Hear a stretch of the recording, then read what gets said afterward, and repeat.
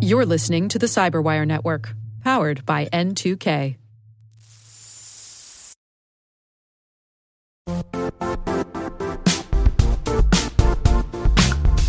The IT world used to be simpler. You only had to secure and manage environments that you controlled. Then came new technologies and new ways to work.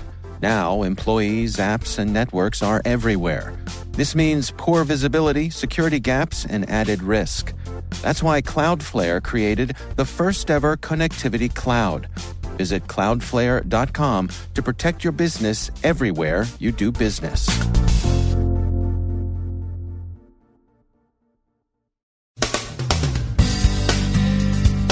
Apple patches Safari and OS X against Trident 0 days. The press takes a look at the cyber arms market. Policy wonks and politicians speak in favor of cyber offense, and militaries speak up for nuance. How companies and governments adjust to a difficult cyber labor market. The contribution of interface design to security, responsible disclosure, stock shorting, and the importance of cooperation between vendors and researchers. And Guccifer gets 4 years.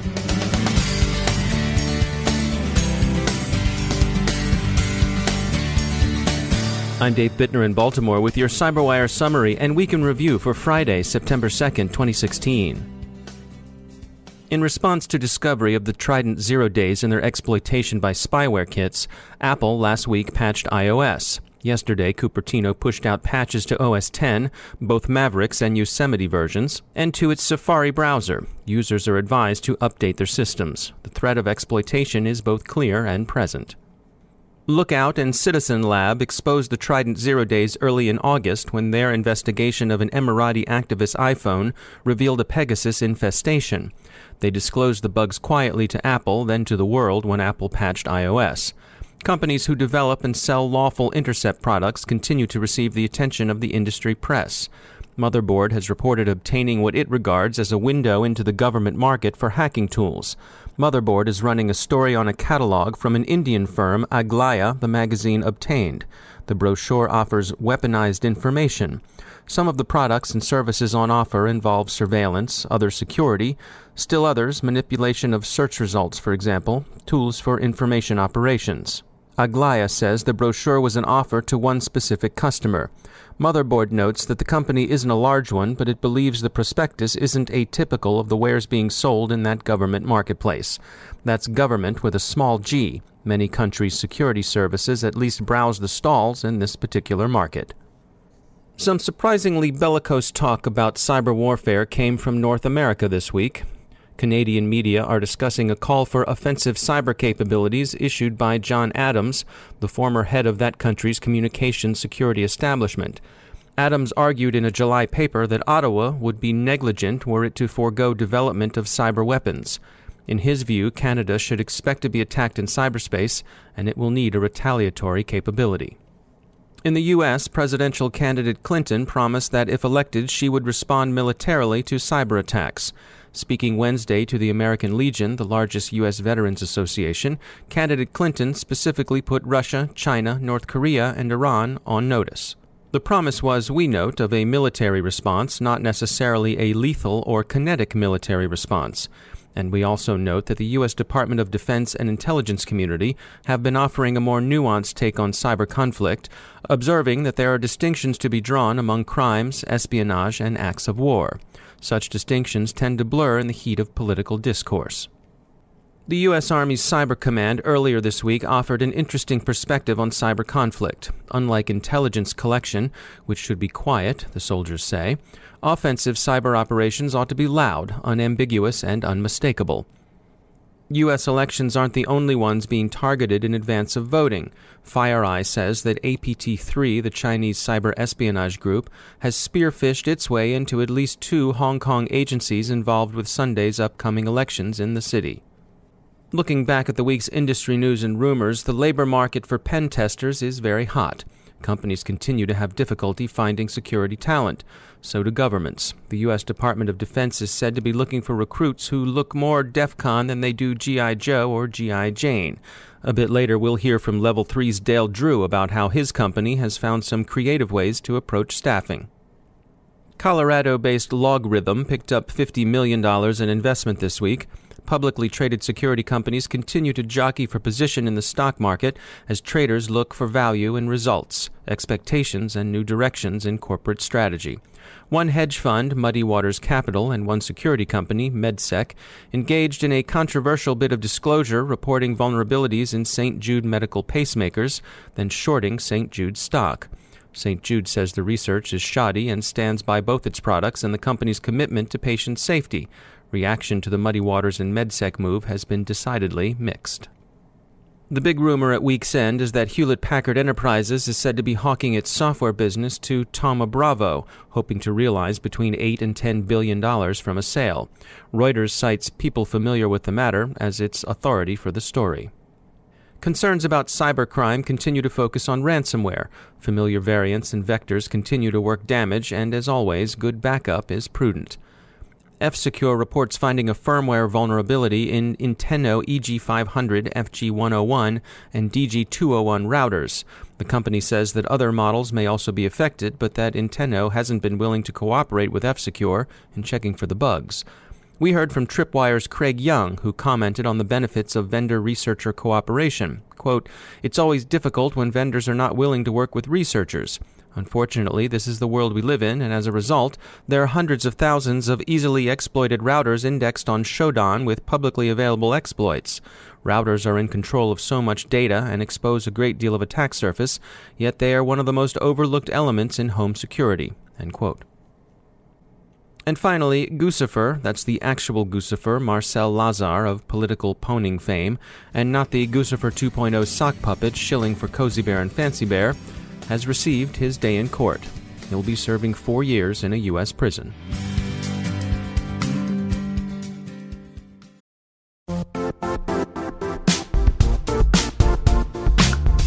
And now, a word from our sponsor, Zscaler, the leader in cloud security. Cyber attackers are using AI in creative ways to compromise users and breach organizations. In a security landscape where you must fight AI with AI, the best AI protection comes from having the best data. Zscaler has extended its Zero Trust architecture with powerful AI engines that are trained and tuned by 500 trillion daily signals. Learn more about Zscaler Zero Trust plus AI to prevent ransomware and AI attacks. Experience your world secured. Visit zscaler.com/zerotrustai.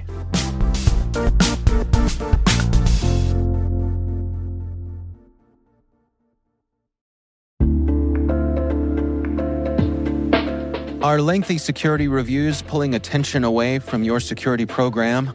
With the largest network of trust centers, Vanta can help you streamline security reviews to win customer trust, save time, and close deals fast. Proactively demonstrate security by showcasing key resources like your SOC 2 or ISO 27001 and provide real-time evidence for passing controls. And when a security questionnaire is required, Vanta takes the first pass for you. Visit vanta.com/cyber to take a self-serve tour. That's vanta.com/cyber.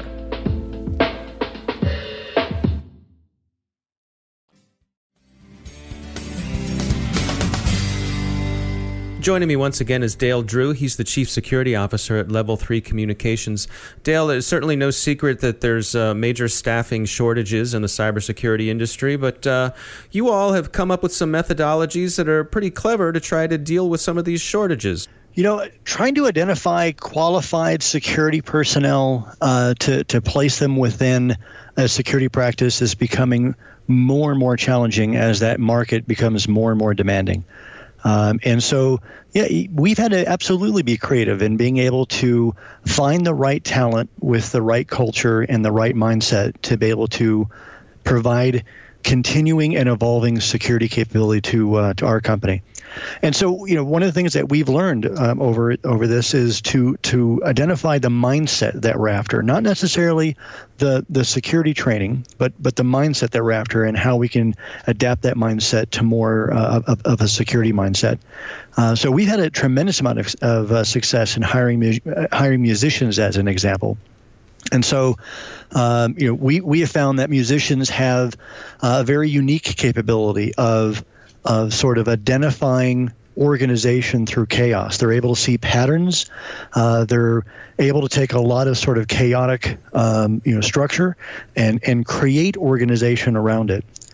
Same thing with people who have a financial background. They're able to sort of dive into the minutia and provide structure and organization to activities, whether it's an incident response issue, whether it's forensics or log analysis. So we've been able to take that sort of capability and sort of reorient them and retrain them on a security mindset, and we've had a tremendous amount of success.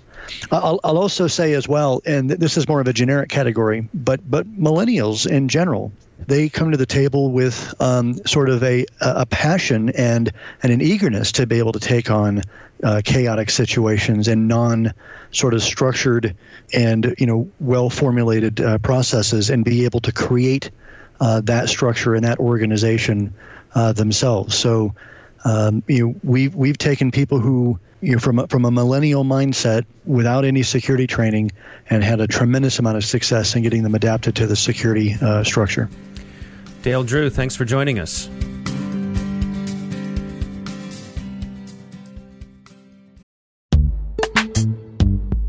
Struggling to secure on-prem apps with modern identity? Don't worry, you're not alone. Join industry leaders from Fortune 500 organizations to secure your apps on any cloud with any IDP, regardless of your environment's complexity.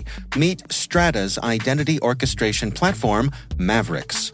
Say goodbye to the headaches of app refactoring and legacy tech debt. With identity orchestration, you can modernize legacy apps to use MFA or passwordless authentication in a few weeks, migrate from one IDP to another, and so much more without changing the app. No matter your IAM use case, Strata extends the value of your current identity investments. And the best part? You can try it for free today. Visit strata.io/cyberwire to share your biggest identity challenge, and they'll hook you up with a complimentary pair of AirPods Pro. Don't miss out. Visit strata.io/cyberwire. That's strata.io/cyberwire.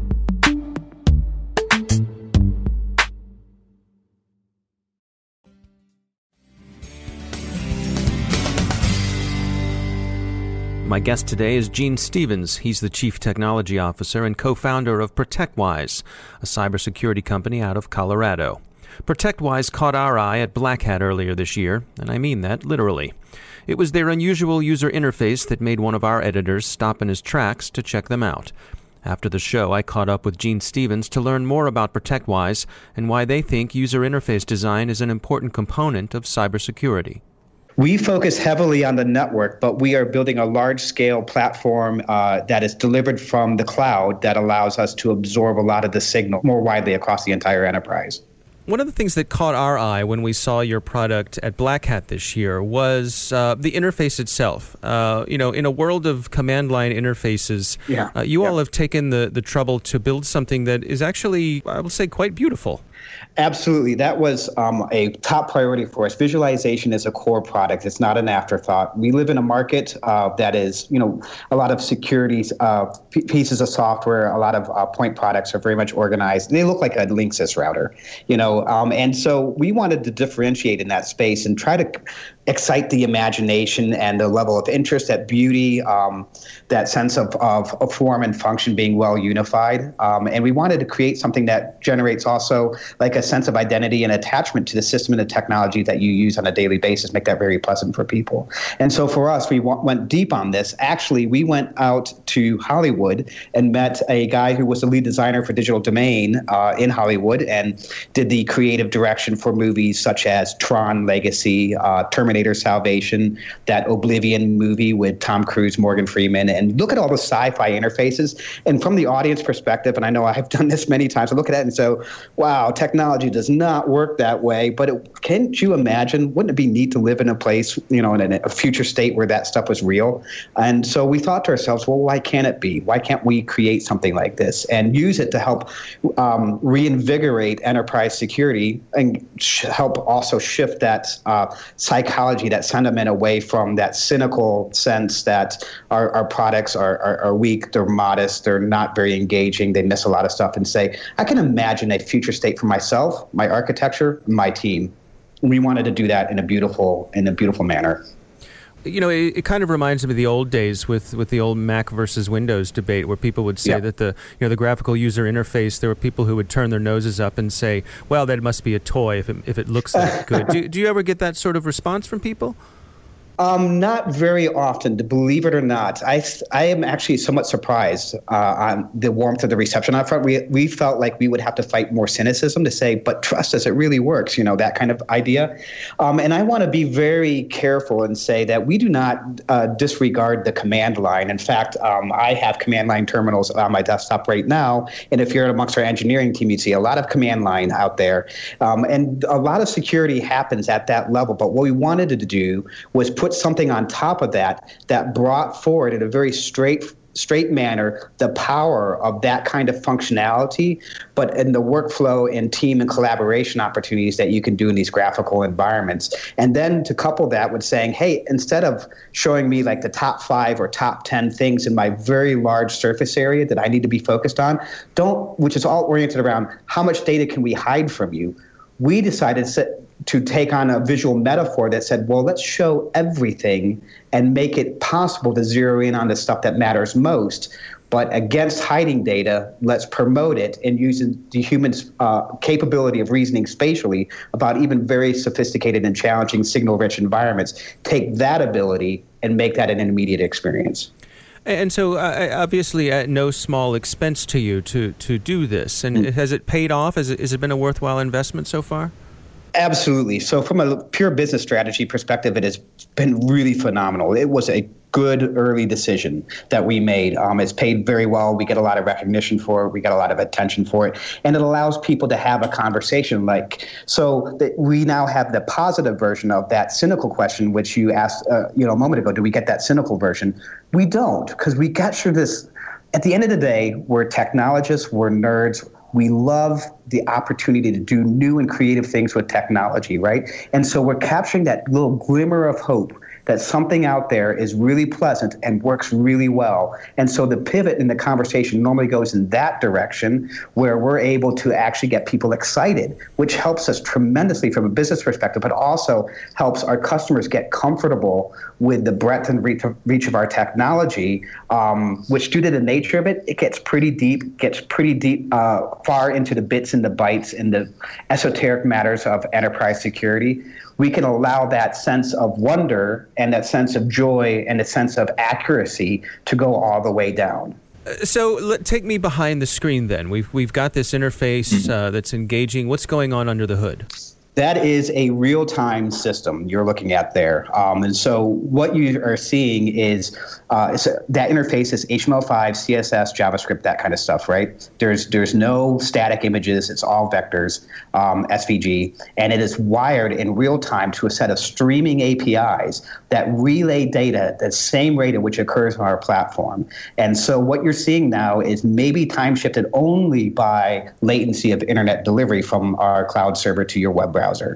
And so with that in mind, it's sitting on top of this strong real-time system. So under the covers, there's a very different approach to how analytics and how analysis happens in security. And we think it actually creates opportunity to stitch a lot of things together and allow them to have a conversation that promotes denoising the stack and allows you to actually have a wide view concurrently over even very widely distributed architecture, your DMZ, the enterprise, your corporate HQ, remote locations, the cloud, industrial control. It all works in all those assets at the same time. So that's very much under the covers. What you're seeing is that kind of living, breathing system, the inhale and exhale of the network. That's Gene Stevens. He's the Chief Technology Officer and co-founder of ProtectWise.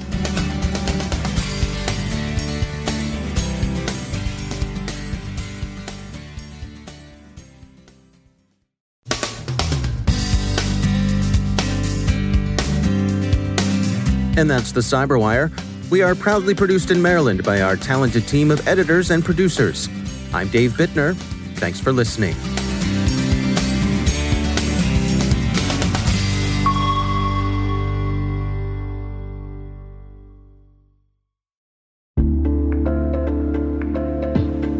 Hey listeners, We're always looking for ways to improve the N2K CyberWire network and maintain the intelligence-driven news experience that keeps you in the know on the latest developments in cybersecurity. We've launched our 2024 audience survey and would love for you to take a few minutes to share your feedback. And hey, there's even a chance to win a $100 Amazon gift card if you complete the survey. Visit cyberwire.com/survey. That's cyberwire.com/survey and share your feedback now.